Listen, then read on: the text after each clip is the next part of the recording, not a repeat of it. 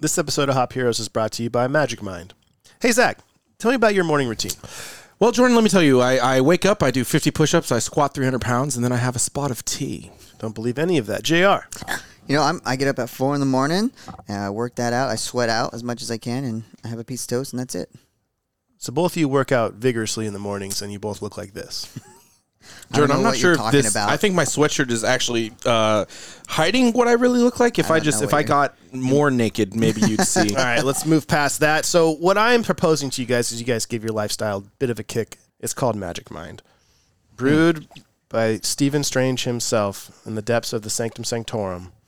This is a magical substitute for your regular daily caffeine boost. And it's not actually by Stephen Strange, but that adds to our comic feel. It's actually from a Silicon Valley known creator, and he has brought the world's first productivity shot to the main stage. So, curious what you guys think. Take a swig. Ooh, yeah, it's good. Yeah, it's really good. Isn't that good? Yeah, like it doesn't hurt at all to go down. Yeah, it doesn't hurt.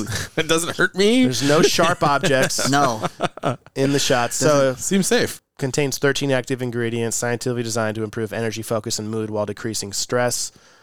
All things that combined improve your productivity. So it's basically supposed to get away from that anxietal, caffeine, jittery feel and just give you that natural calming boost. And I've been doing it for 3 days now, and it's supposed to take, about 72 hours to kick in fully where you feel the effects of everything inside of it. And I will say it's a lot more calming energy than I've ever experienced from coffee. Cool. I love it. So get yours today. Go to www.magicmind.com/hopheroes and put in our code HOPH2O and get 20% off your next subscription. It's as easy as that. Go to www.magicmind.com/hopheroes and put in our code HOPH2O and get ready for your life to change. Welcome to Hop Heroes Podcast, where we talk about nerd culture, Jordan and Zach's beard a lot, and where we enjoy the comic book life and alcohol. This week on Hop Heroes. We're in a reading club together. Okay, I like that. Oh, yeah? What have you read? Whatever I'm reading at the time, because he hasn't responded yet. So, but he's in the club too. He just doesn't know it. Yeah, he's. Why are you such a dick? Yeah. What should I be? Tell me what to be. Is Splendiferous Finch.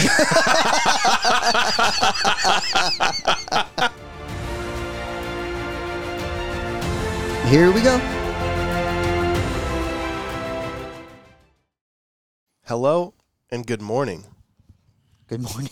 And welcome to Hop Heroes, the show where we talk about our favorite drinks and our favorite heroes. I'm your host, Jordan Arith, and with us, as always, we have talented artist and comic enthusiast, J.R. Gonzalez. Hey, man, how you doing today? I was doing fine until Zach just started doing high knees in the room. Just trying to keep alive. I feel like I need to get the energy up. Yeah, because it's 10 a.m. We hit the town last night. we hit it. And did we Luther hit it. woke up at 4. So your boy's running on fumes. But you know what, listener? I'm going to give you all I got. You will. I'm going to give you all I got. See, some give 70%, some give 100%, some give 110%. Zach, he brings at least 111. 111. At least. Every single time. episode. I dig that. Yeah, we had a night. We went out and saw the Ant-Man premiere last night, which we'll discuss later on this episode. And it was a good time. We haven't been to the theaters all together to watch a film, I don't think, ever.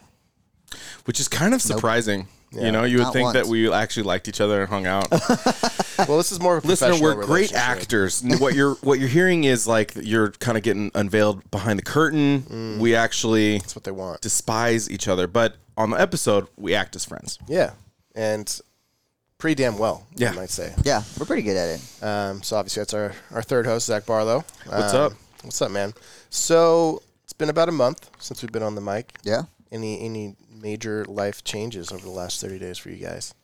Life changes, no. I mean, I did the fancy restaurant. I hit you guys up because I'm not really good at the fancy restaurants. Oh, for Valentine's Day. For Amber's birthday. Amber's birthday, gotcha. And so we did Eden Hill, which was a Zach recommendation. You know, they have like a 5-course meal. Shout out Eden Yeah, Hill. Shout Eden out Hill. Maximilian Petty, my boy. We'll tag you. Follow each other on Instagram, I swear. We'll Zach's mentioned Does he this follow you back? twice a week. I've messaged him like once a week and never responds. What the fuck? So this guy's a pretty pronounced chef here in He's a Seattle. Michelin star chef. Yep. And So- Zach claims that they're friends, but Best buddies. And Yeah. he's, one of my VIP good access. friends. Yeah. We're in a reading club together. Okay, I like that. oh yeah, what have you read? Whatever I'm reading at the time, because he hasn't responded yet. So, but he's in the club too. He just doesn't know it. Yeah, he's Got it. Oh, so he's like our friendship, It's basically. Just- Jordan, you should watch All this. surface All right, level. cool. Bet. yeah. You posted like 3 TikTok links in the chat this morning, and I haven't opened any of them. I saw. Not surprised. Yeah. I did see him on the way here. Thanks, JR. Yeah, Thanks, man. Well, I had to enjoyed get them. ready. I see you're all dice. I just wore the same. Yeah, he's all crap. dolled I up. just like to look nice for you guys. Thank you. Thank you. So this week we are chatting The Last of Us, the HBO smash hit. Yep. We are Huge. also discussing, obviously, Ant-Man. Came out And- this last weekend. And to follow up on our last month's episode, we are visiting Hogwarts Legacy for the first time. Yep. Which I took a week off just to play. I love that. Love it. Yeah, I took a week off, and it just happened to fall in line. But it was, So you tell Melissa. yeah. Babe, I'd love to clean the house, but I'm in the This middle Hop Hero of the thing is spider's really den. serious. It's a big deal. We're doing it for the I'm in podcast. Dragar's tomb. I can't just pick up and leave. I got a lot of work to do. But before we go into that, we are going to try this beverage. And I love, a good hazy IPA at 10 a.m. on a Sunday. Who doesn't?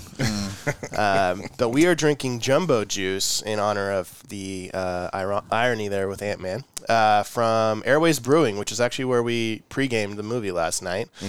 Hit the bistro, had some za, had some burgs, and had some brews. Food And was pretty good too. Food was good. I've been there before. I used to work in Kent, and that was a spot. You used to work right down there, too. So Yeah. I'm surprised you haven't eaten there before. I haven't. No. You said you would just loiter in the parking lot with growlers Yeah. in that area. We would just drink there. Honestly, that whole era of my life, I barely remember. Yeah. Well, I was a big part of it, so thanks. So JR and I are going to be tasting the beer Yeah. on the mic here. Zach is drinking his coffee. He's got a big day ahead of him. So we don't have shit to do, so let's get hammered. Yeah. So Jumbo Juice is their flagship IPA, their flagship hazy. It's actually one of the first hazies to hit the taps in the Pacific Northwest, believe it or not. So I had a few beers there last night, but I avoided this one because I wanted to try it for the first time on the mic. So it's one of the first hazy IPAs to hit the taps, loaded with flake grains, smoke silk body, a generous addition of uber fruity Yakima grown Citra and Apollo hops. Leave this beer bursting with tropical hop flavors and aromas, including notes of pineapple, passion fruit, and mango. So pretty much the description of many hazy IPAs that you'll read out there. Sounds right. But let's see, down the hatch.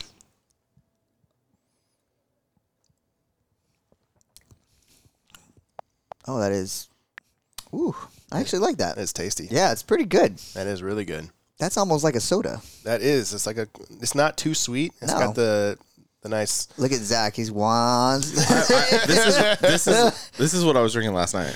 Yeah, and I'm a fan. 6.3 ABV, 40 IBU. So it's a staple for a reason.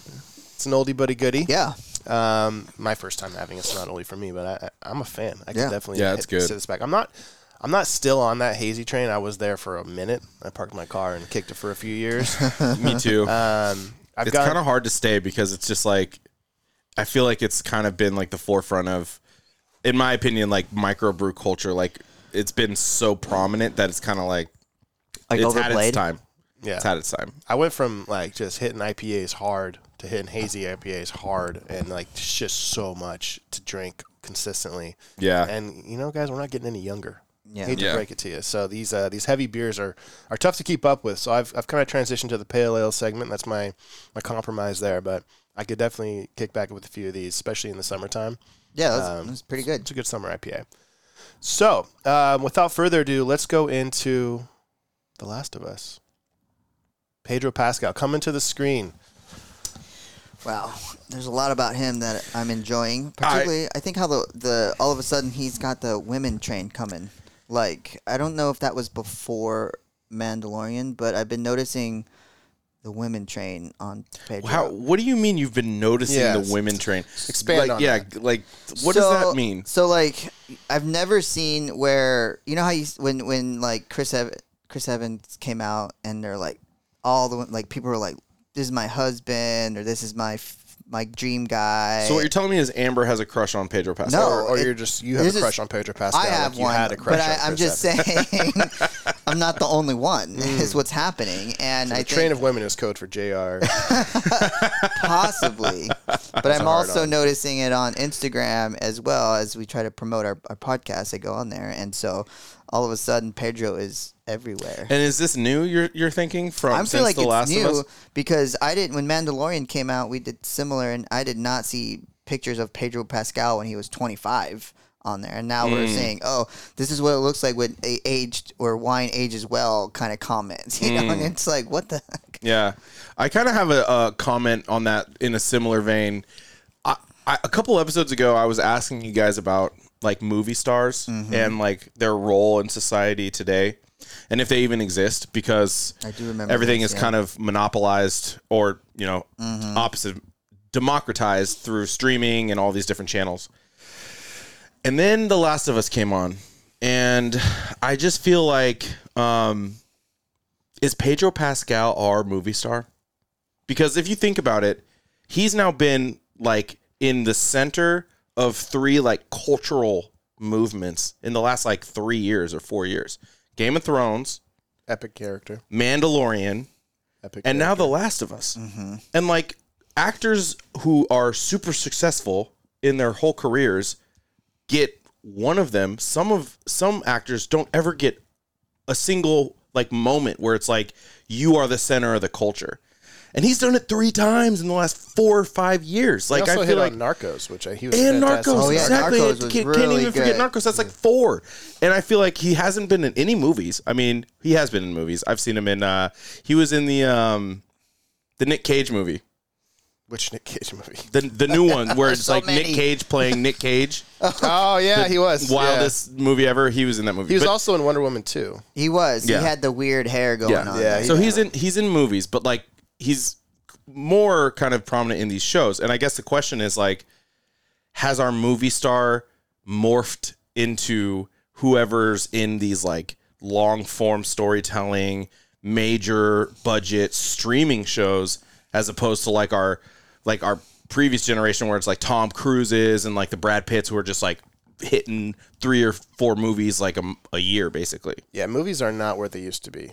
I mean, streaming services have changed that. And, Right. And long term, like expanded series is definitely the new more exciting.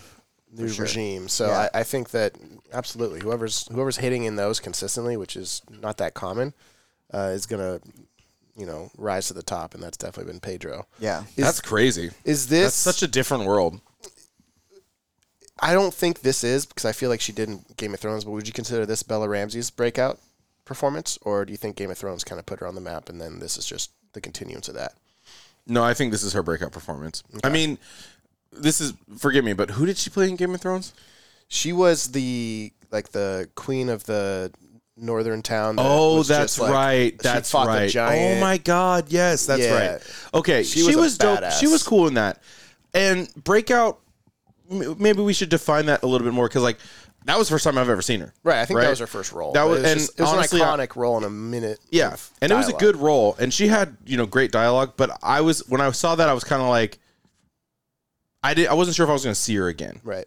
And this feels like, dude, the show's like about her. Like it's her and Pedro. And so this feels like it's like a step into the center more so than that character was. Yeah. Her and their dynamic and their like relationship looks really great. Oh yeah, they're on killing film. it. So and even afterwards, I watched a lot of like behind the scenes clips. They're joking with each other. Yeah, they're killing it. And she's actually a really talented singer, and so she's got like this whole little thing going on with herself. But I mean, I think it's her breakout role. I don't remember her on Game of Thrones either. I didn't watch a lot of Game of Thrones though, so like, Yeah, but she's definitely, her character is memorable just from a brief, is later in the seasons. right. And I'm pretty sure she takes down a giant, which was a badass Yeah. sequence.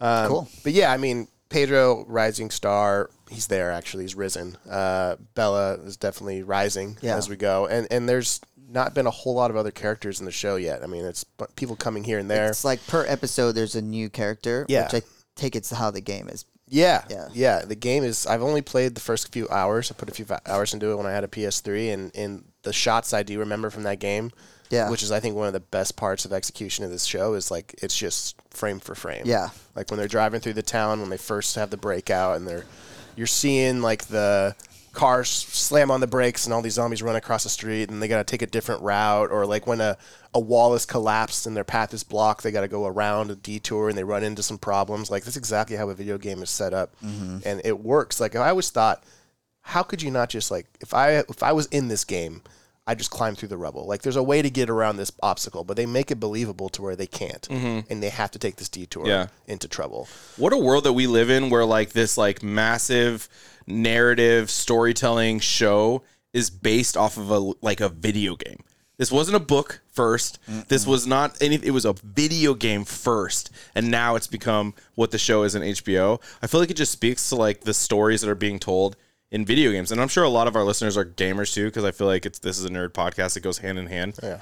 But a lot of people are sleeping like on. If you're not a gamer, you're sleeping on like the gold that exists within these RPG video games these days. Because like some of the best stories out there, as we can attest to right now, as we're watching The Last of Us, are literally in games right now. Yeah. Like it's like such a like I think that this show, which is pulling from the game, is like the first to do it, but I bet you that like people are seeing this and they're like, well, what else is out there? And the answer is there's a lot out there that you can pull from video games. Well, everybody's so torn up or obsessed with the multiplayer genres and the shooters and the Fortnites, Call of War, and like the single player campaign story mode games are my jam. Very specific niche that I've always been a fan of. Yeah, me too. And I feel like the stories that go along with it. I mean, we're going through Hogwarts Legacy right now, and that story is incredible so far. Yeah, dude. Yeah. But I was curious: has there been a show that was being adapted from a game that's been successful? And I was trying to rack my brain, and The Witcher is the only thing that came to mind, really. Yeah. And I didn't know if that was a book prior to the game or anything like that. It is. It was a book prior to the game. So it was not this level, obviously. No. I mean, it was good. We actually did an episode on it, and it was entertaining. Final Fantasy? I mean, does the movie really count? I mean, it's an anime movie. Yeah. So it's not like it's not like this. It's not like HBO live action. I don't think it was very successful. The anime movie was pretty good. I mean, it was like probably not that successful in the US, but like if you like anime, you've probably seen the Final Fantasy movie. I mean, we'll see. They tried Super Mario Brothers, and they're remaking that, which is coming out, but the original Super Mario's with Chris Pratt. John Leguizamo. Yeah, exactly. And, Chris Pratt. Yeah. Chris Pratt's the new one. There's like a 1990s. What about Tomb Raider? Tomb Raider, I feel like they've tried, and I don't know how with much Angelina Jolie. That was like straight from that a was game. fun. I would say it's fun. There's been some other stuff too. Mortal Kombat? Street Fighter has not done well. Street Fighter. Those are like kind of like cult classic. Mortal cult Kombat, classic now. Still a legendary movie. Yeah. But they're not like, I would say, where those actors were brought to another level. You know what I mean? Like it's probably not going to win. None of that's going to win awards. I feel like The Last of Us is like I think so for Emmys Golden or Globes, something. like Emmys, like it's about to clean up. So what makes it so great? Because I don't think I've met anybody that hasn't been absolutely in love with this show. Well, I will tell you for sure. I gasped on the last episode. I was like in shock because I haven't played the game, right? Yeah. So there's 5 episodes out so far. There's 5, right? Yep, 5. And so obviously 6 coming out today. Yeah. I can't wait. Obviously, episode 3 got such a big with Barrett and I forget the guy. Frank. Nick Offerman. Yeah, Bill and Frank. Yeah. Bill and Frank. Which is Karen from Will and Grace's husband in real life, by the way. Bill. Mm-hmm. Oh yeah. It's Ron Swanson. Ron Swanson.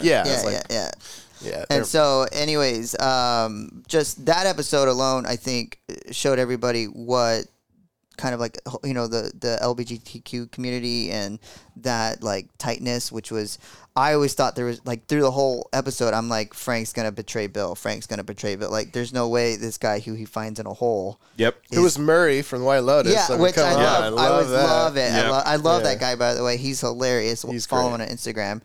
And but like, I'm like, this is gonna be one of those normal betrayal movie like episodes. He's gonna somehow get a hold of Bill, and something's gonna go wrong. And it tricked me, to be honest with you. And that's what the show's been has done to me. I'm like, this is gonna be one of those things, and it just tricked me. And it was a love episode. Yeah, and it literally was just those two guys. So it changed the whole.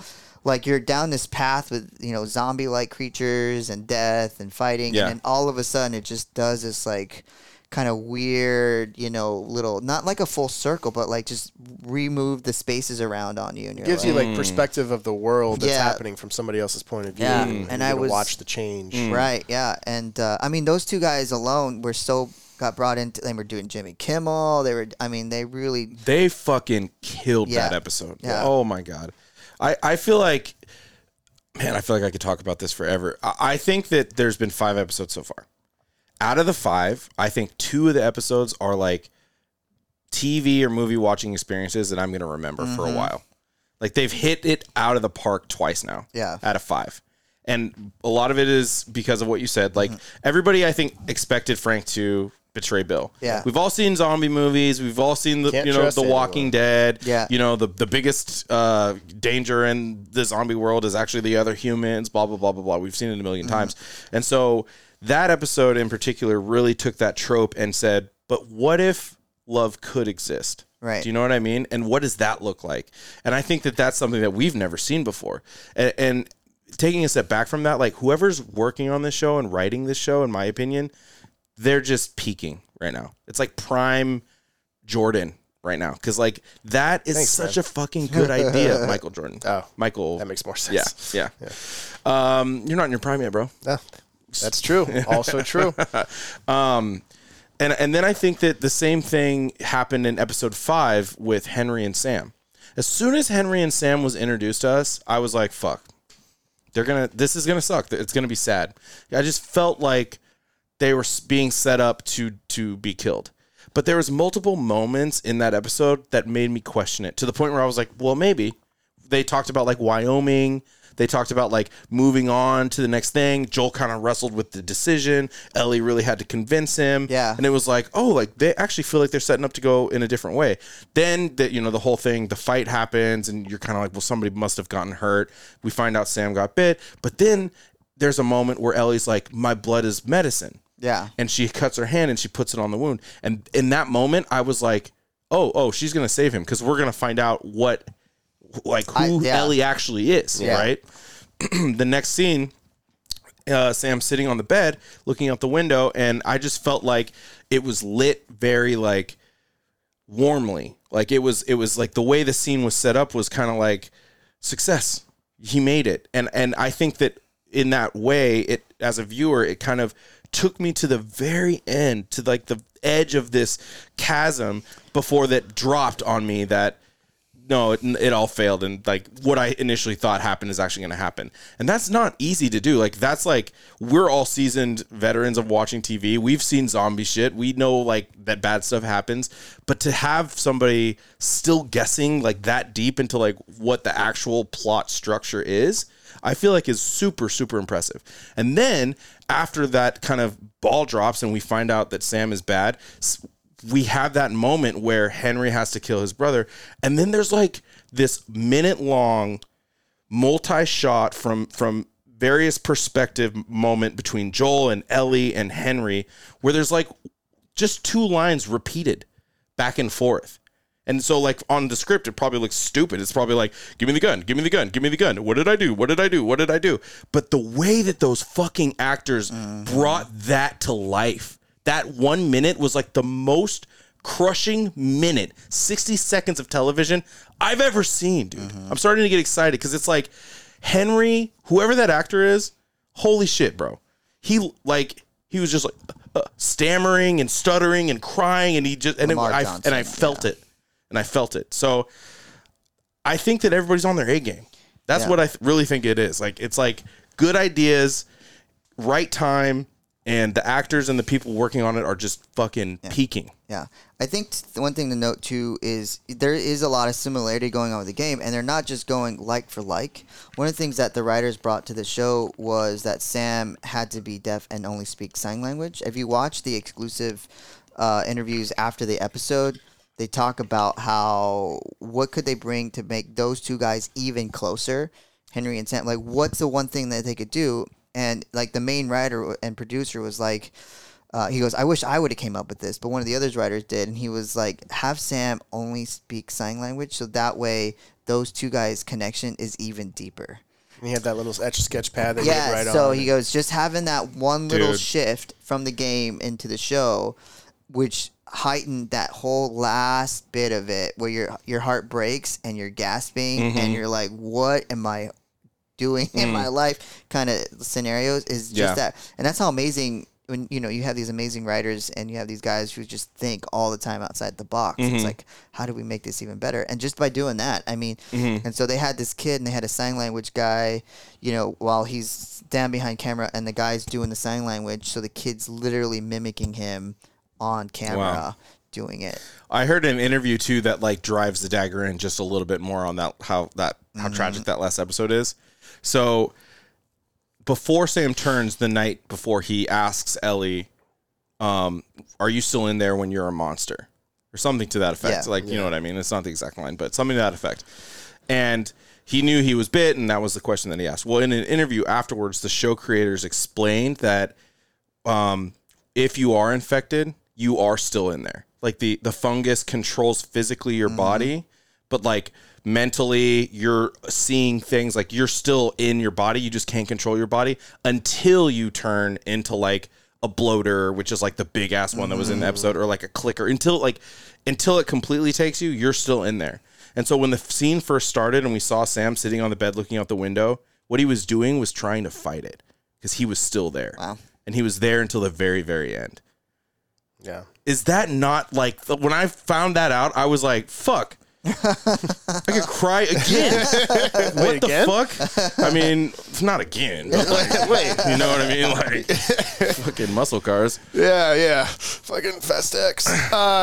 I think that scene in particular was just so well, like, everything's been so well executed. Like, everybody's saying that they're on their A game and they're just they're peaking. If you take that, because I continue to see the comparisons, like, this is how Walking Dead should have been. This is what they were trying to do. And we all loved Walking Dead for an extent when it first came out. Yeah, a couple seasons. But that same scene, like, if that was fucking Carl fighting a zombie and fucking they had to shoot it or whatever, like, it would have been so drawn out and so dramatic and so, like, music, and then he cries and he holds him and then maybe he blows his head off. But, like, it was just instant reaction, like, fuck, boom, gone. And I don't know if I think The Walking Dead, when we first saw it, they were like, oh my God, they're like so brave. They're willing to do whatever. But now we saw that scene, and comparing it back to The Walking Dead, I don't think The Walking Dead would be willing to kill Carl. I don't think so. I don't think The Walking Dead would say like, oh yeah, and in this scene, Rick kills Carl. Right. You know what I mean? So it's like, I don't know, like, even that is like, The Walking Dead pulled punches. It's also like killing Ellie. I mean, if you kill Carl, and that's Yeah, comparison. true. But even a side character, like shooting a kid in the head, they're only gonna do it if it's a zombie, and it was a zombie, and they've done that in Walking Dead. But it was so like even the second season of Walking Dead with the barn scene, the girl walks out, and they're like, they have to kill her. It's like, it's this dramatic fucking sequence. Yeah. And they make it real. Like, this is what would, Yeah. in my imagination happen in that situation. It was intense. It was definitely intense. Just watching Joel go to Henry and like, hey, give me the gun. Give me the gun. Because he knew. Yeah, dude. Like, give me the gun. That was the moment. He gave me the gun. Fuck.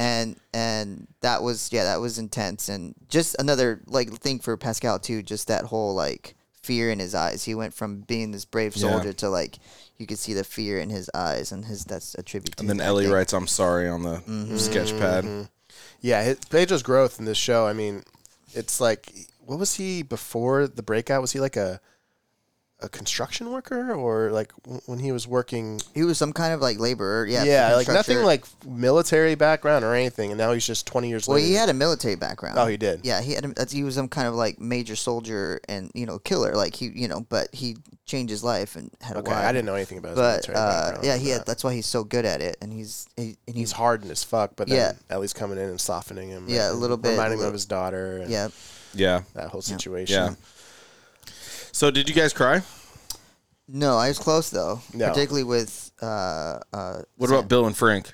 I did not cry there either. I was just thought that was inspired, just to be sweet. honest. Yeah. thought that was just really, and I just love seeing Nick Offerman in that role. I mean, that whole That was basically Ron Swanson Yeah. in the zombie apocalypse with gay. yeah, Gay Wait, Ron Swanson in the zombie apocalypse. yeah. Murray Bartlett is Frank, and then Nick Offerman is Bill. And Nick Offerman is actually a really funny actor. Does Oh, a yeah. lot of He funny does stuff. stand-up. So Yeah, he's great. I mean that. Yeah, it's just every episode is like its own movie, and then this next one coming out, they're in Wyoming, I think, and they find Tommy, and yeah, there's some rift there some for conflict. sure. Yeah, I think that the most like, I don't know. There's been a lot of really like the clickers and everything. Like the execution of the villains has been so well done. I Yeah. also think that the most grossed out I've been so far was when that thing got Tess and was putting its tentacles like In her down mouth. throat. Yeah. Like my skin was crawling the whole time that happened. That was so I was excited. I was like, light the fucking lighter. Oh, you were excited? yeah. Yeah,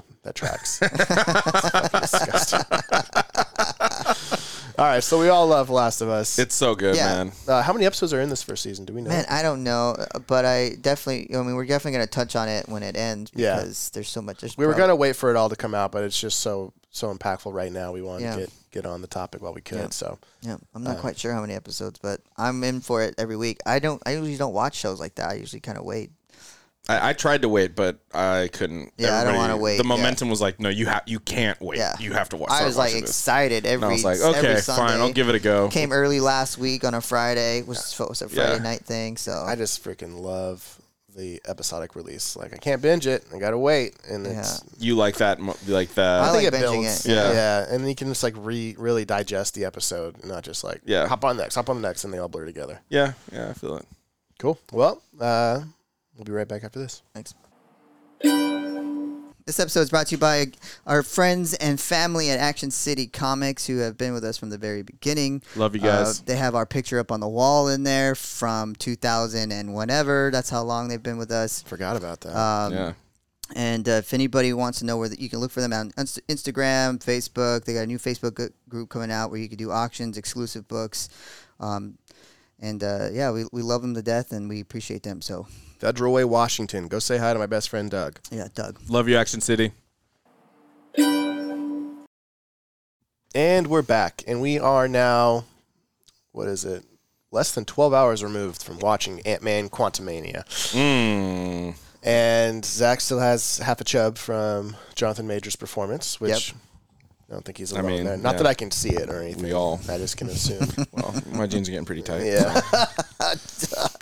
We should look into that. Now I don't even want to look over there. Now he's fully When I'm talking to Zach, I'm fully look at down. guard. down. So going into this movie, this was one of the Marvel movies since really, I mean, I was excited for Multiverse of Madness and kind of let down, but this was the one I was really looking forward to when they released the entire phase because I thought this is going to be the wildest. I've always enjoyed Ant-Man, and bringing in Kang for the first time, I was just giddy. Yeah, Kang. And I always try to avoid reviews before I go into a movie. We all do, and then we talk about it, and then we review it. And I just was flooded with all the bashing of this movie on Twitter, on Facebook. I did see that too. Yeah, Online, like it was just like flooding the gates to the point to where I was like expecting a letdown, and so I was going into this way less optimistic than I had previously Interesting. before the release. makes sense though because the last two movies were definitely let down. I mean, except for Black Panther: Wakanda, Right. But Thor and Doctor Strange were definitely letdowns for sure. Yeah, and we've all been discussing how we feel Marvel's losing its way. It's so spread out now between the series that are going on and the movies, and the fact that you have to watch the series to get the full story of the movies. Like it's just so spread out and so everywhere. It's hard to really put it into one storyline and really follow along. Like the original release of the Marvels movies, it was just movie to movie to movie, and they all blended in perfectly. And then the Avengers would be the finale, and then it'd go to the next Avengers, and Yeah. it's just not that easy anymore. So this one was gonna be crazy. And I have a feeling, I know how Zach felt about it. We try and watch. you? We watched a movie and we tried not to talk about it On the Which way back, sucked, by the way. because we're with my brother and his friends, Which and they're all sucked. just discussing how much they hated it or loved it or Which what is they like enjoyed. the best part about going to the movies with people. I realized last night while we're at the movie, like, this kind of is weird because, like, we watched the movie and then we were all just, like, awkwardly sitting there, like, well, we're doing a podcast tomorrow, so we don't really want to share anything. Yeah, Zach started talking. I was like, "Shut the fuck! Don't talk to me. Yeah. Yeah. Keep your head down. Let's walk to our cars. Let's go home." See you at 10. Yeah. So, anything we want to discuss about the movie in particular before we go into our opinions? Like as in like characters or like maybe some notes or some information like Kang. I know a lot of people were still curious about Kang. Everybody's still curious about Kang. I don't think anybody really knows what the fuck Kang So is. Kang is definitely one that in my very first opinion of Kang before the movie or anything came out, he's always been this like kind of had tantrums kind of character, always trying to control things, can't really gets there, then it fails, and then throws a tantrum, which we did kind of see in the movie. But he has multiple versions of him, and so if you look down the list of Avengers, and you look down the list of Kang, there's multiple variants of Kang in first appearances. He's talking about, and we saw kind of the Egyptian Rama Tut. He's in there, and there's another version of him as an Egyptian. And so Kang has always been like this, to me, not like a Thanos kind of, even though he is a villain, where he tries to control, the multiverse and the. But he's not that powerful, is he? But he's not as powerful as Thanos, but he tried to be. So he kind of reminded me of this character, that we were like, okay, you got a sub villain and then you got your main villain, and Kang has always been like a sub villain. He's like the MODOK. Yeah. Of the bigger villain, right? Yeah. He's like the henchman guy. Yeah, of like the and bigger villain. he's always by himself. He's always like. Does he serve another villain? I've never seen him serve. Okay. He's always trying to be this guy that's trying to be the main guy, but can't seem to get past these certain things. And he has killed the Avengers before. He has conned the timelines and was able to work it out. But 616 Earth, which is basically our Earth, is the one where he struggles the most, which is like that Ant-Man and Scott Lang or Hank Pym Ant-Man, which is Hank Pym. I think we always underestimate Hank Pym because we've been seeing Scott Lang as Ant-Man, but Hank Pym is the original Ant-Man. And that's his dad, right? That's his mentor. Oh, that's the guy. That's Hope's dad. Right. Okay. And so we always kind of forget how powerful he really was, and as Ant-Man in the original, and how smart he was. Because Scott Lang is not smart. Scott Lang is street smart, not book smart. So.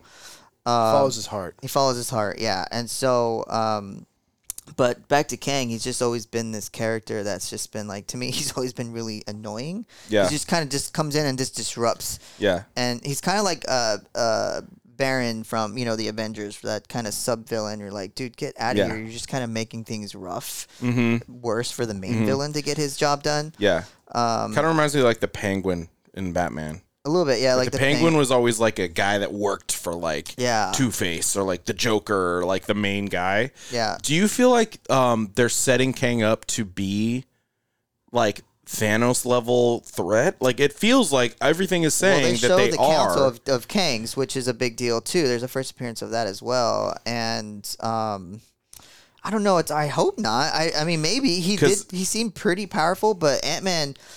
I mean, we'll get into this part too, where Scott Lang comes in and fights him, and I was like, actually proud of that moment, Yeah. But and he kind of puts him in his place for a second, and Ant-Man is not as powerful as Captain America or Thor, and so He did mention he killed Thor. he did, yeah. But it's just like he figured out In a a way. different timeline. I don't know. I feel like if it's Jonathan Majors, then yes, I feel like that'd be a great. They're gonna put all their eggs in that basket. Particularly how big he gets, and this is what the problem I think Disney is having is they're like, okay, what's trending, right? And so if Jonathan Majors is trending, then let's make this our super villain instead of actually trying to do a good story and figure that out. I think there was like a hunch or a intuition I had that was based on conversations we've had about this before, where I was thinking maybe they're hiding like the ace up their sleeve, and like there's actually a big baddie that's coming that they haven't even said anything about yet. Yeah. And Kang is being like the guy that they're pushing out in front of people. Could that be Galactus? It could be Galactus. Potentially could be Galactus. See some Silver Surfer. Fantastic Four is supposed to be coming out. Yeah, it might be Galactus. Galactus or Censure, all these kind of people. But I also agree with you that Jonathan Majors is like getting like he's like a bigger and bigger deal. Like he's like Physically and in stature. yeah.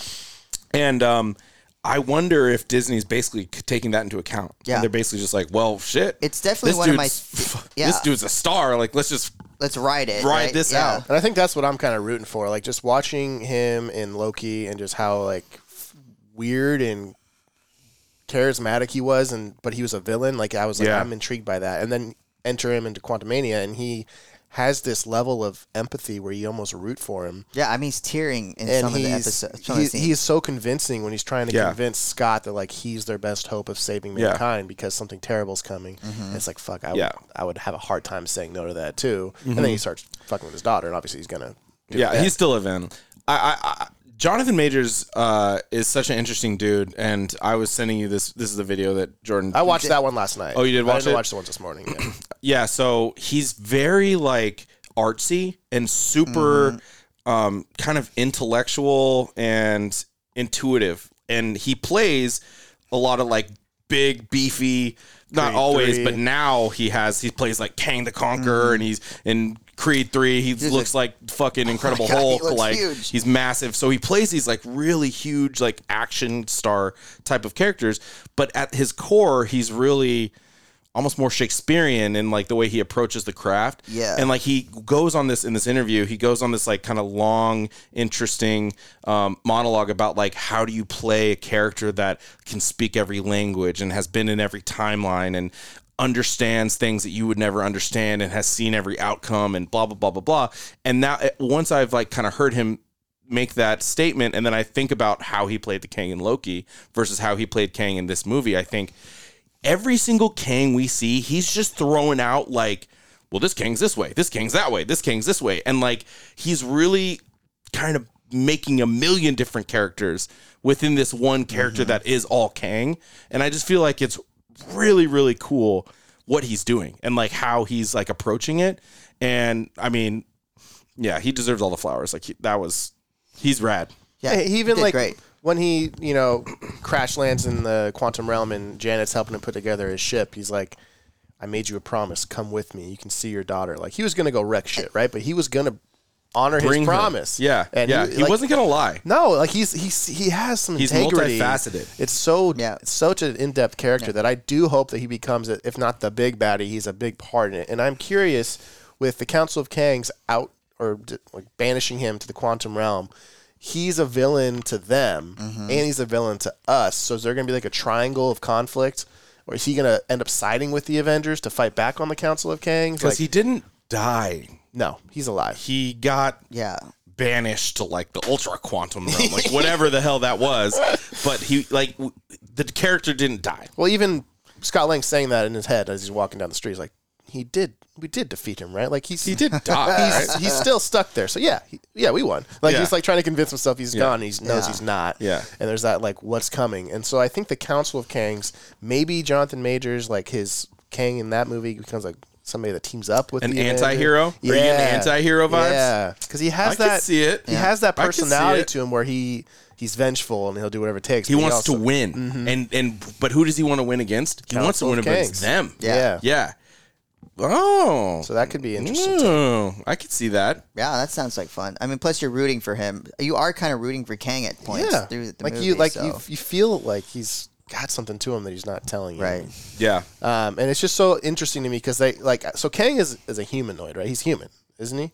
Yeah, he shows up. I mean, in the Avengers, he's Egyptian. Yeah. So like he somehow gets this But he's a power where he genius, can right? travel through time, or like He works out this like I can't remember. It's like a magic thing because I think it's like a magic thing where like all of us he finds something, or I'm not exactly sure, but he ends up in this like realm where he just and his ship is really important to him. yeah. He can connect it to his mind. Yeah, and that's, so and that's how he travels That's time. pretty impressive. And I don't remember if it's like a celestial that helps him or is it magic, but somehow he just kind of retains his ship and he's kind of just he's very spiteful and very like just he's so into himself that he just kind of he's kind of like a baby. So, but I think like I said, Jonathan Majors kind of has that, but kind of twists this in this like he's still kind of badass at the same time. So yeah, it's so interesting to me that you can see like the end of time and then know it's coming, but still like change it. Like it's just that's so hard to And follow. in the film, the Kang that was in this movie kept saying like, "I know it's coming," and like there was one line in particular that was like, "Well, what's coming?" And it's like me, and he was like. And it seemed like the Council of Kang might be like the end of time. Bro, he's the You're fucking right, bro. As I'm like thinking this through, it makes a lot of sense because like the Council of Kang is like the end doom like impending, and he's like, no, I want to win, and he's like, want to win against who? Me. So it's like they're gonna fight. Like that Kang is coming back, and he's gonna lead us to victory. Hell yeah, that'll be interesting. Yeah. All right. So thoughts on the movie? Well, so I enjoyed the movie. Okay. I actually enjoyed it. I laughed. I didn't like if there was some bad parts. I mean, they were very not as noticeable to me as maybe some of our other companions that night. I know they talked about Cassie being super annoying, and I have a theory about all that too as well with Disney. And but I enjoyed it. I was surprised to see MODOK.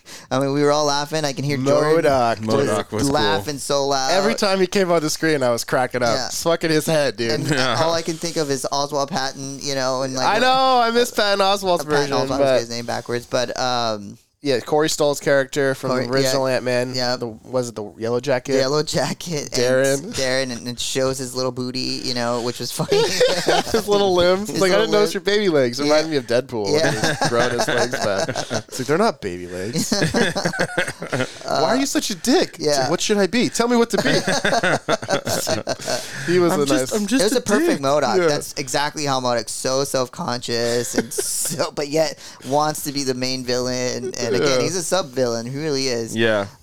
He's always had some humor behind him. Yeah, always, even in the comics, just people make fun of him all the time. So, and I enjoyed it. I mean, the movie looked great. It wasn't overly fantastical as I think what Thor tried to do was up itself, a couple times, and we laughed and we had a great time with Thor, and then all of a sudden you get this movie and they try to up that last movie, and I think they overdid it. And we talked about Thor's pacing in the last one. It was just so much like joke. Yeah, there was something wrong with just too like much the edit of that movie. Yeah. But we've already been through that. And so I think with this one, it worked out really well. I really was impressed with the Ant-Man this time around. I really was. I mean, his power abilities, just from a comic book's perspective, he's able to control it. And I think having Cassie there was a way to do that as well. Hey, jump, press, like make sure. Explain how his process worked. work it through his mind. And then when he got angry and he really put Kang in his place for a second. I mean, I actually kind of was like, for a second, because he came and just went super power mode on him, and you really don't see that from Ant-Man. And if you watch the last stuff with him, he's been kind of that character that gets his booty kicked, right? Kind of funny, gets knocked over. He still got his ass wrecked at the He end. Did. There, he couldn't fight him, but he stood him. He did his job. And that's perfectly what he said. He goes, I don't need to win. We just both need to lose, which is perfect sacrifice character. And so I enjoyed it. I mean, I loved it. I loved the whole, Bill Murray was in there, even though Bill Murray can be an asshole about stuff. I think it was good to see all these fun characters around the multiverse. Blob guy, the guy. I mean, you felt sad for I can't even think of the helmet guy, the humanoid, and so. But yeah, I enjoyed it. I mean, I'm going to give it an 8, just so you know. Okay. Wow. Yeah. I thought it was mid. I didn't hate it as I've been thinking about it, but it was just okay to me. I mean, I think that it was funny in moments. I think that the pink ooze guy should get his own spinoff. That was that character was hilarious. I have holes. Kang, obviously, I mean, we've already talked about Jonathan Majors. I really think that Jonathan Majors is low-key carrying the next Marvel Pedro right Pascal. now. This dude is they hit on him, and he's carried this movie, in my opinion. So that was a high point. Paul Rudd is Paul Rudd. I think he's funny at times and other times not as funny. I might not be as big of a Paul Rudd fan as other people. Island. I'm on an island. I might be. With no paddle. Yeah. I just feel like he plays the same character in everything he's in.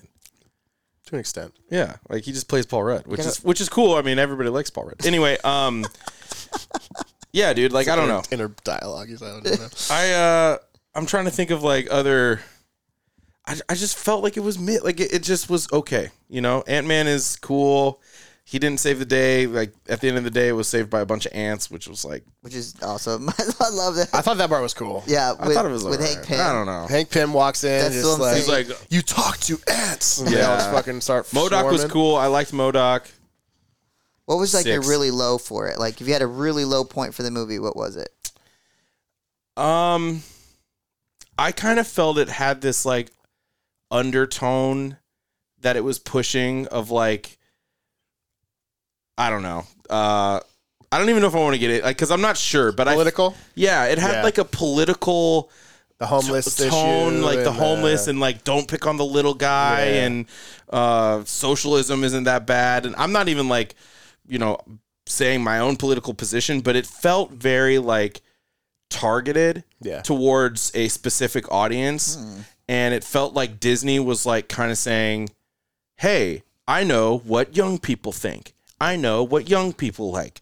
So I'm going to just align myself with that so I can build a fan base out of Yeah. these young people. So as they get older, they can continue the Disney legacy. Like it just felt very... And that whole idea, if that's true, feels slimy to me. Yeah. Like, I don't know. It just feels like manipulative. I feel like they're using the blip, they call it, as like COVID and like relating that to the world and how like the world's trying to come back and how it's this Right. whole new regime and this whole new mindset on what life is, and like they're definitely leaning into the younger Stupid generation. Disney. reviews. Yeah, I and was- it just that felt weird to me. Yeah. and the daughter Hope. Yes. Hope's the Hope's the wife, which is she's Wasp. Oh, okay. No, Cassie. Cassie. She was like the leading that. Her character was very Yeah. much like, Yeah. and that just felt like the way it was written felt on the nose. It wasn't even subtle, It just yeah. was really on the nose, like super straightforward.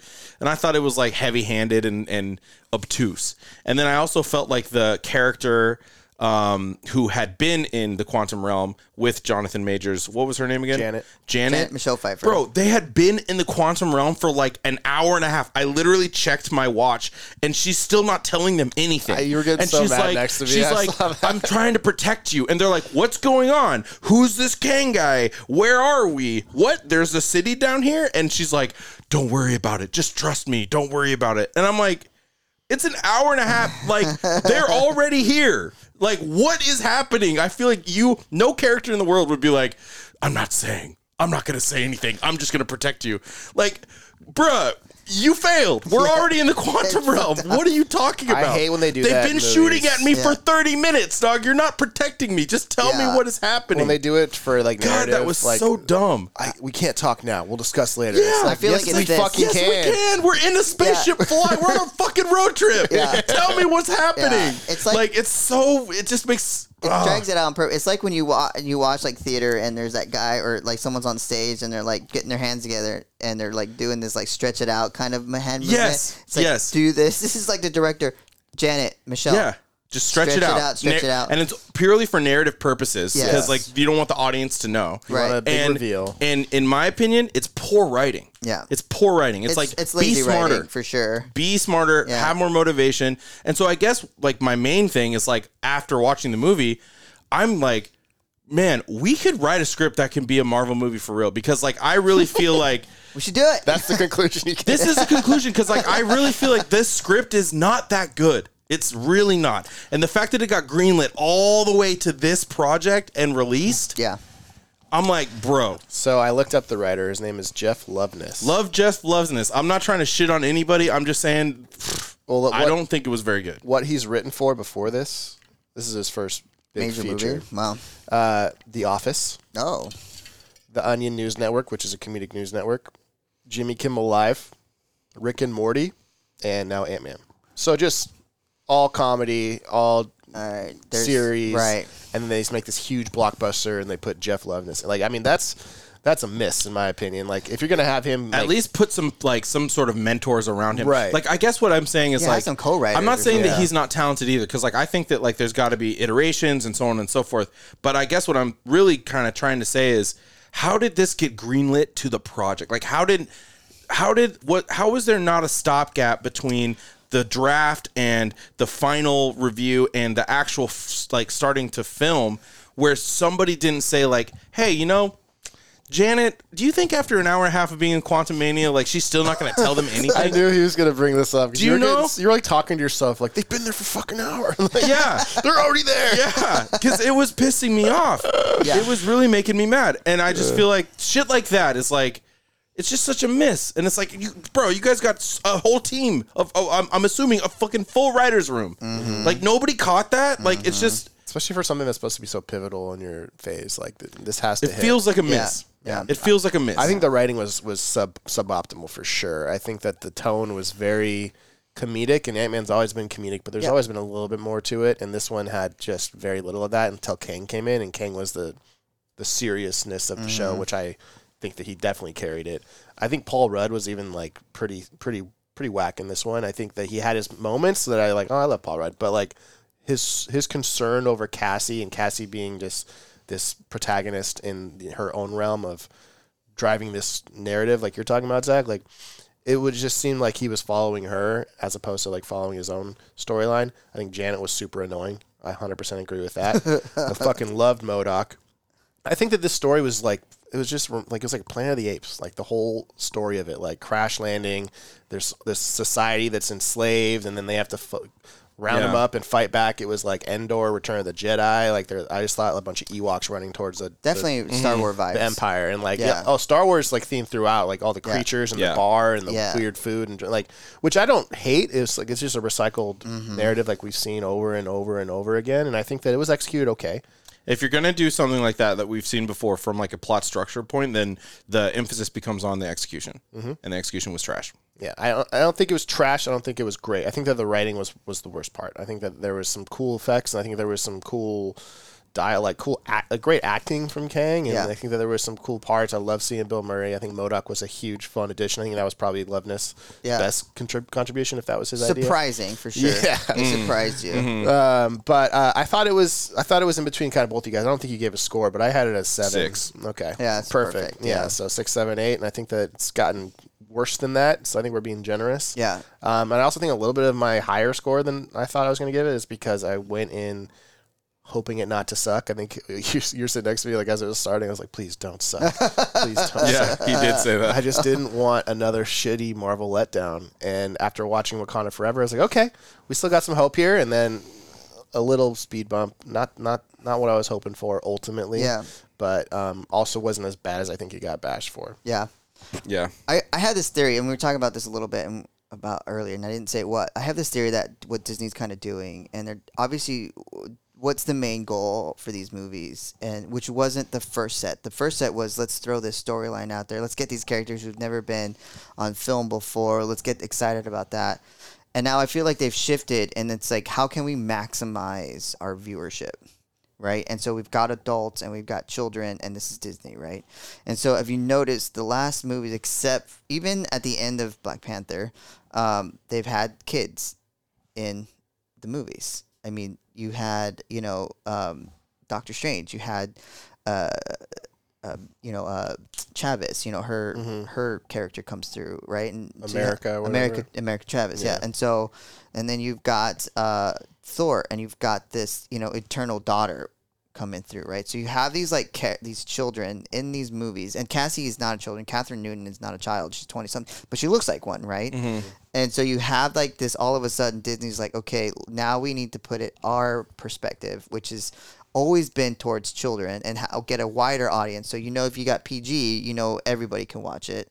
And I feel like that's what they've been doing, and that's really kind of throwing things off. And you're getting these writers who are like, even with the Doctor Strange, and you can see that internal struggle because they had Sam Raimi as a director, and you saw that internal struggle in there because he really wanted to go dark and creepy. But you can't go dark and creepy when you got a kid running around trying to be the hero. And I feel like Disney has all of a sudden said, now it's time to do it our way, which is wide net. Yeah. Our favorite. Let's throw some political views kind of in there with the children. And I do feel like that's shitty. And so, and for me, just giving it such a higher score is because I was entertained, period. Right. And it just feels slimy. It does feel slimy. It feels like And it sucks because I can see it. Yeah. And it's like, it's not hidden. Like, I think that, like, it's probably not new for these, like, major motion picture companies to, like, have messaging and have strategies to try to, like, you know, attract an audience and so on and so forth. But what Disney's doing and what I saw in this last movie was, like, clearly they were sitting at a table and they were like, what's our target audience? Okay, our target audience is, like, you know, teens to, like, early 20s in college, you know, whatever. What are their political views? Overwhelmingly, like, they believe in this one thing. Okay, so let's make a movie that's pushing that. Like, it didn't feel like it was sincere.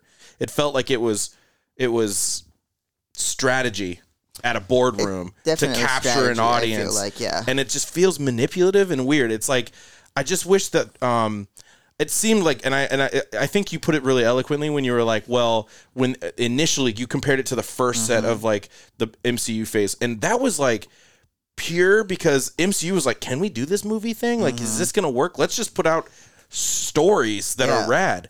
And it feels like that's not what Disney's trying to do anymore. Like, they're like, we already got you hook, line, and sinker with your Marvel. You're gonna watch it anyway. So now what can we do with you? Like, and it feels like they're trying to, like, control, like, I don't know, something weird, and I just feel kind of grossed out by it, to be honest.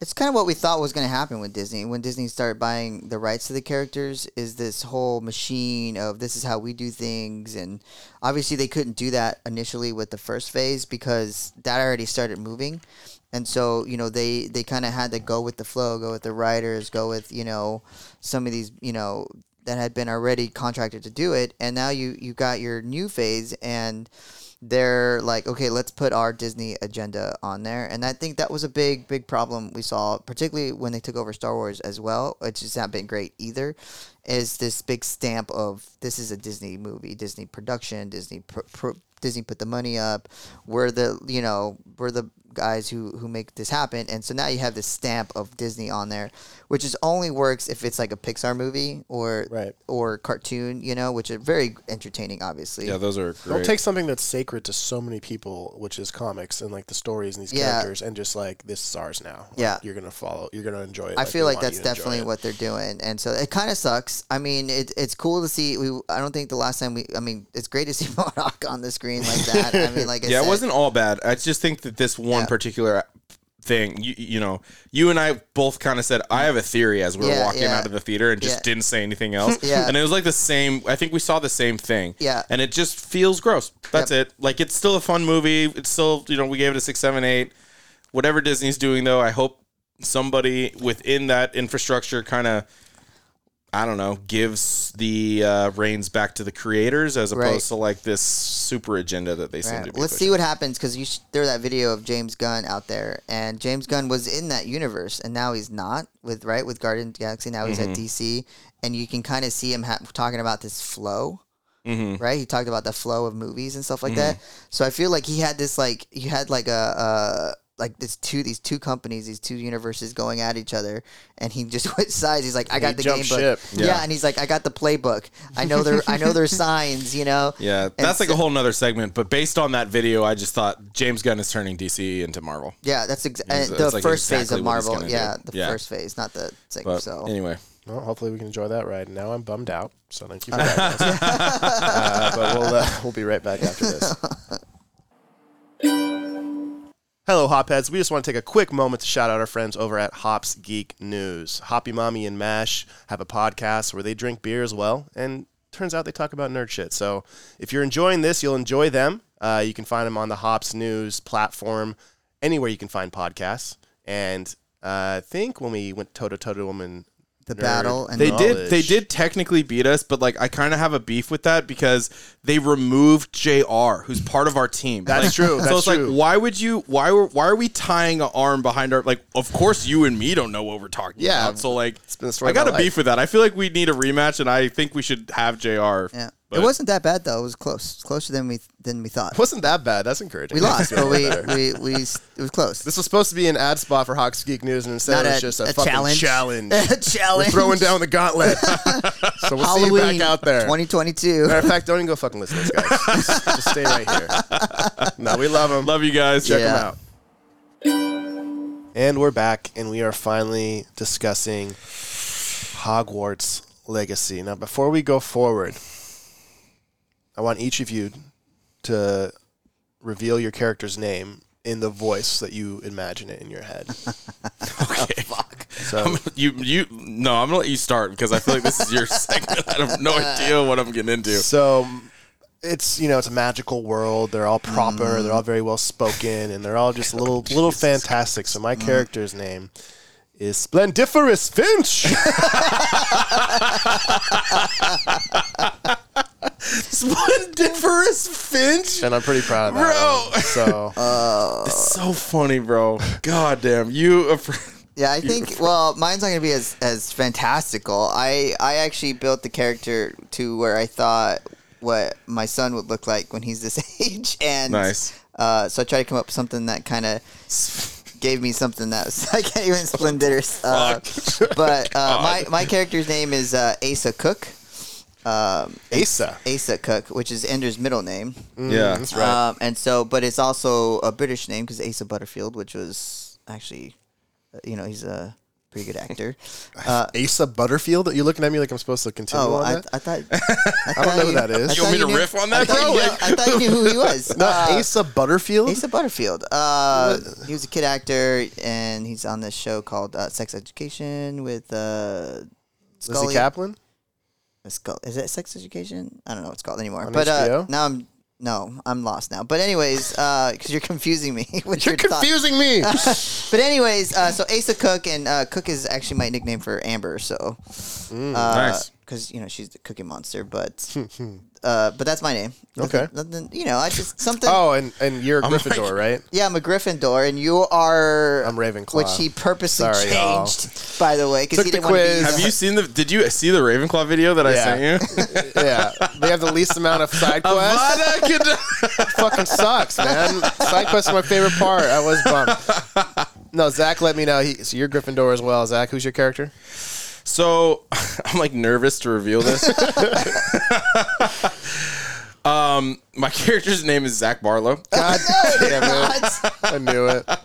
But here's the thing, like I made a version of my younger self because I felt like I've always wanted to be in Hogwarts and like I've always wanted to experience what it was like to get an owl and walk through the halls. That's fair. So I made myself. I just made Zach Barlow. I gave him like a big curly headed mop and I was like, yeah, dude, that's me in 6th grade. And then I just like, I'm living that dream right now. So I didn't venture into the fiction. I'm trying to keep it. This is a documentary of what I would be doing in Hogwarts It's right now. actually my life in a different timeline. Yeah, And I'm excited exactly. to that. So Zach and JR both got Gryffindor, and I took the quiz and I got Gryffindor. I was like, fuck this, man. Like, first off, way cooler than those guys. And Yeah, also, I actually think that you don't really deserve to be in Gryffindor. that's fine with me because I'm a Ravenclaw through and through. And so I elected to be in Ravenclaw. I also wanted to make sure that we had a contrast of storylines. If there was a different storyline for different houses, I wanted to know what that was. Yeah. Because I don't know how much of a difference it makes, but didn't want us all to be in the same bucket in case to give some different Yeah, that opinion. makes sense. So I'm level 17, JR. 17. Zach, you're 12. 12. And how far have you gotten into your slam poetry?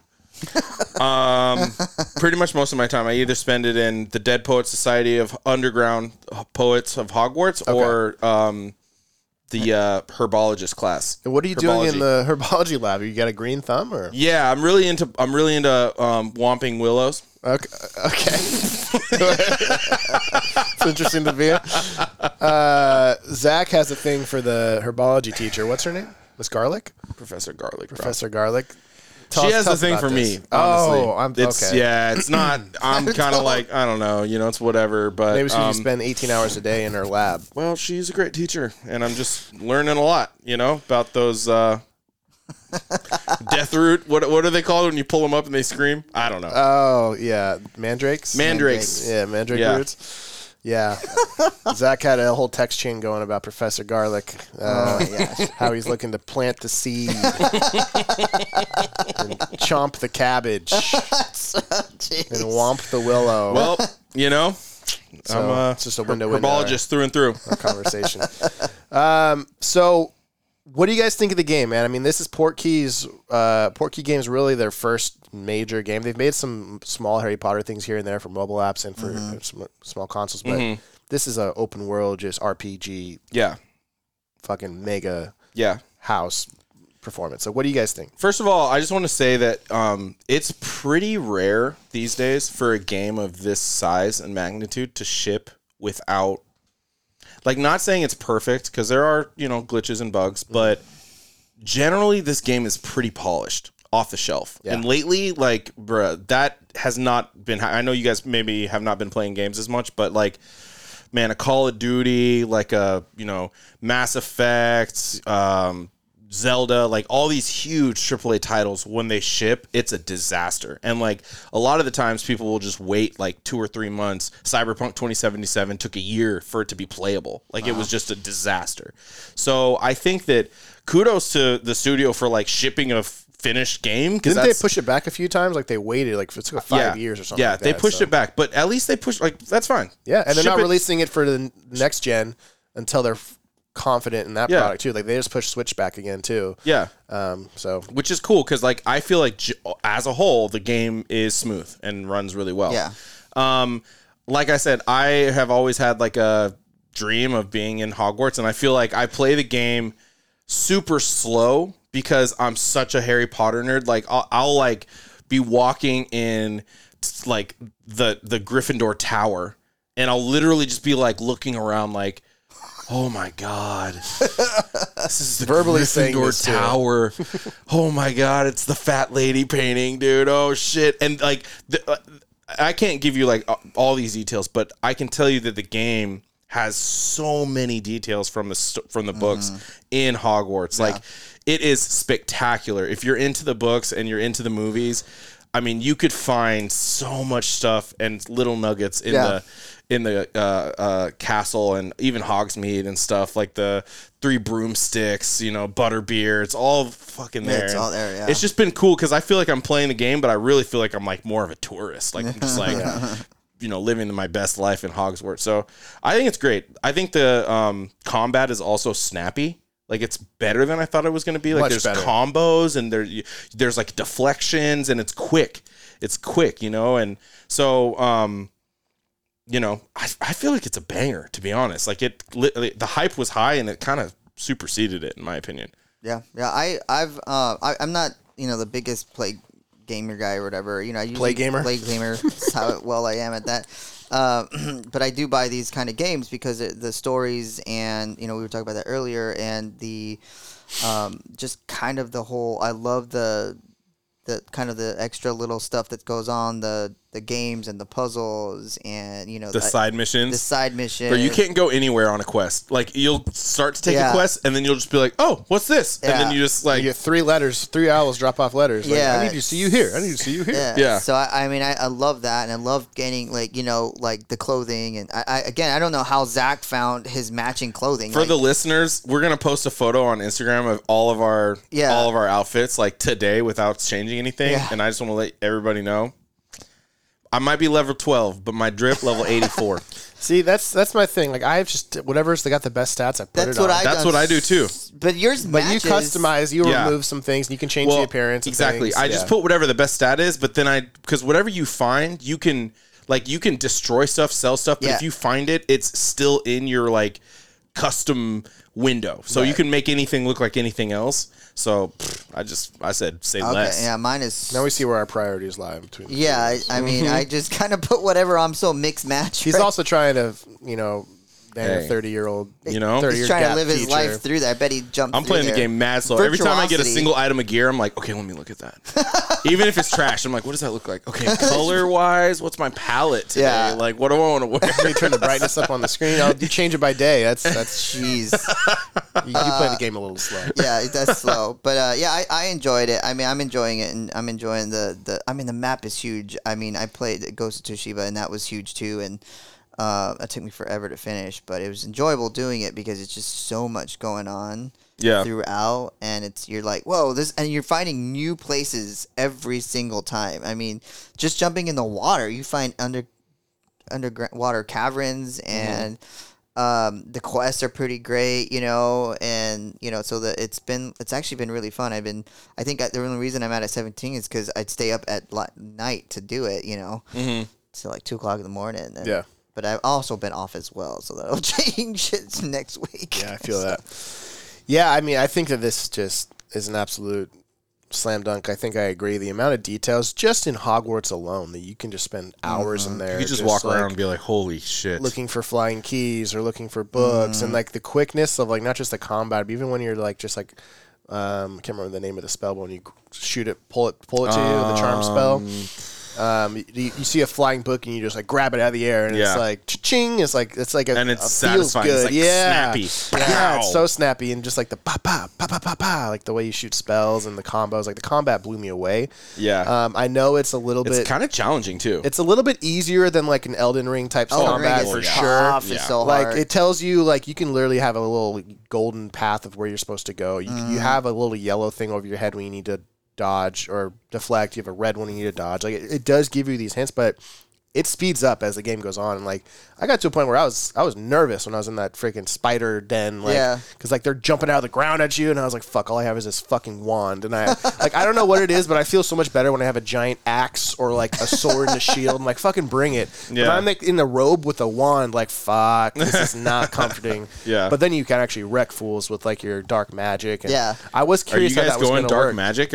I've done a little dark magic. Yeah, I've done a little bit. Like you're talking about like the skill tree thing. Yeah. I've gotten one. I've just gotten like the one where you deflect it, curses them. Oh, okay. But you guys aren't doing like unforgivable curses or anything like that. Not yet. I Not haven't yet. got But there that's the plan. I learned the fire curse. Well, the disarming one. Incendio. No, the one where you can shoot it. Oh, I don't know. Oh yeah, that. Yeah. Sebastian teaches it to you in like the That's true. Yep, I did dungeon. that too. They're like, yeah. do you want to learn this? It's actually, It's dark magic. It's not the one where Condemned. it spreads out. It literally is like a bullet. Oh. and I was like, fuck yeah, I want to learn that. So I have that one same now. here. It's Nice. savage. It's Yeah. like it's fire, but it's distance. I am fighting that whole because they give you the questions if you want to be an asshole or you want, and so I'm like sometimes I'm not. So I'm like I'm fighting that, which is kind of cool. I just like, how would I react in that situation? If I'm feeling sarcastic, I'm sarcastic. Yeah, I'm I've feeling done that like, too, yeah. I feel kind of bad as a person. I'm a little nicer. Like, I just kind of play it like I Yeah. would. You if I play was- both sides, like Yeah. try to be real. yeah. Are you going full dick mode? No, opposite. I'm like trying to be the hero. You're a sweetheart? Yeah. That is not what I was hoping for you. Yeah. No sweetheart wears those sunglasses. Well, you'd be Or that surprised. goddamn hat. But yeah, and I think that just the game is polished, and I think like the travel like ability and just how big the the map flying starts. on the broom is The flying amazing. on the brooms is incredible. Yeah. I'm really hoping that maybe they make, because they're saying Quidditch is canceled for the season, so Quidditch isn't in this game. They've announced that, but They've like got to patch it when in. they make a multiplayer game online, like a Quidditch, they you doing take that? your character and put it into Quidditch. Like, Oh, God, that would be that cool. would be Yeah. sick. Something like that. I That think would would be be sick. a great addition to this game. Yeah.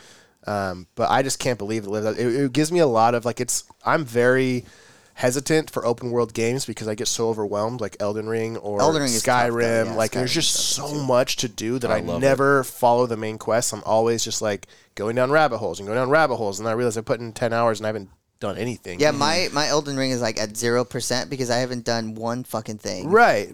Other than just fight shit all the way down And there. lose. And this has lose, this yeah. kind of game. It reminds me a lot of the Spider-Man games. Like you Yes. have a lot of It does kind of put you on opportunities. rails Yeah. to an you have a extent. lot of opportunities for side quests, but you can really know where to go. Yeah. You have a general vicinity. You have like a point A to point B. It tells you very clearly. And then on your way to, I try to never fast travel, to be honest, because I feel like you Me too. miss so much shit if you Yeah. do that. So I'll be like, okay, so point A to point B. Let's see what happens. And then if something, grabs my attention, which it always does, I'll like go and check it out, see what's going on, and then like, okay, I'm done with that, and then I'll just get right back on the path. Yeah. Which is cool. I mean, there is some direction there. Yeah. Yeah, so that's like what I love about it. I know it's not everybody's favorite pace, and I love the cutscenes, and it makes you feel like you're in a story. And it's Story's just- pretty good, too. It's just really good. Yeah. Yeah. Very curious how it's all gonna. Did you guys experience any glitches? I experienced one glitch. The only glitch I saw was on doors. Like if you open a door, Yeah. then it'll be like a little loading circle Yeah. before the door opens, and then like after it loads, the door will open. And then I know they don't want that. They actually tried to make the game with like no loading screens at all. Right. So that's been the only thing. I haven't noticed anything. I had a thing where I was in the middle of one of the quests, particularly when I went to the map chamber. It literally stopped the game on me. Oh, really? Yeah. And it's happened twice in the map chamber. I'm also having some patching issues on the character model of Professor Finch, which is kind of weird. Like if when he's in a cutscene, for some reason, like one side of his face is like I've seen that a granulated couple and, times. and really? shadowy. I saw that a and couple weird. times Yeah. too. Yeah. Fig? Fig. Okay. Fig, yeah. Yeah. I'm Finch, so never mind. That name's actually from Key and Peele. It's- Oh, is it? when they do the football players' names, like Oh, nice. Like Bismo Funyuns, Florida State University. Yeah. Splendiferous Finch. So I was like, I gotta do that. Dude. I gotta do that. I enjoy your name. Yeah, your name's tight. Yeah. Okay, so we're all sold. It's We're it's a going to banger. continue to play. I think that's the selling point. It's like we did this for the show, but we're definitely, I think all three still gonna see this game through. Yeah. Which is exciting. No doubt. I also bought a PS5 just to play this game. I went to the store to buy it for my PS4 and that's not out yet. So I had to freaking hunt around for a PS5 and it came with Ragnarok. So as soon as I beat this, I'm playing some God of War. Sick, man. You should also play The Last of Us. I should revisit that. You're I right. definitely should, want dude. to, yeah. Because there's a Last of Us and a new one too. Yeah, Second part. I never played the second one. Yeah. Yeah, they actually made a comic from the show, from the game as well. Oh, really? Yeah. So I want to read It's it. everywhere. Yeah. All right. Well, anything you guys want to close out with? Nope. I think we're good. Thanks All for right. listening. Thanks for listening, guys. We'll see y'all next month. Till then, peace.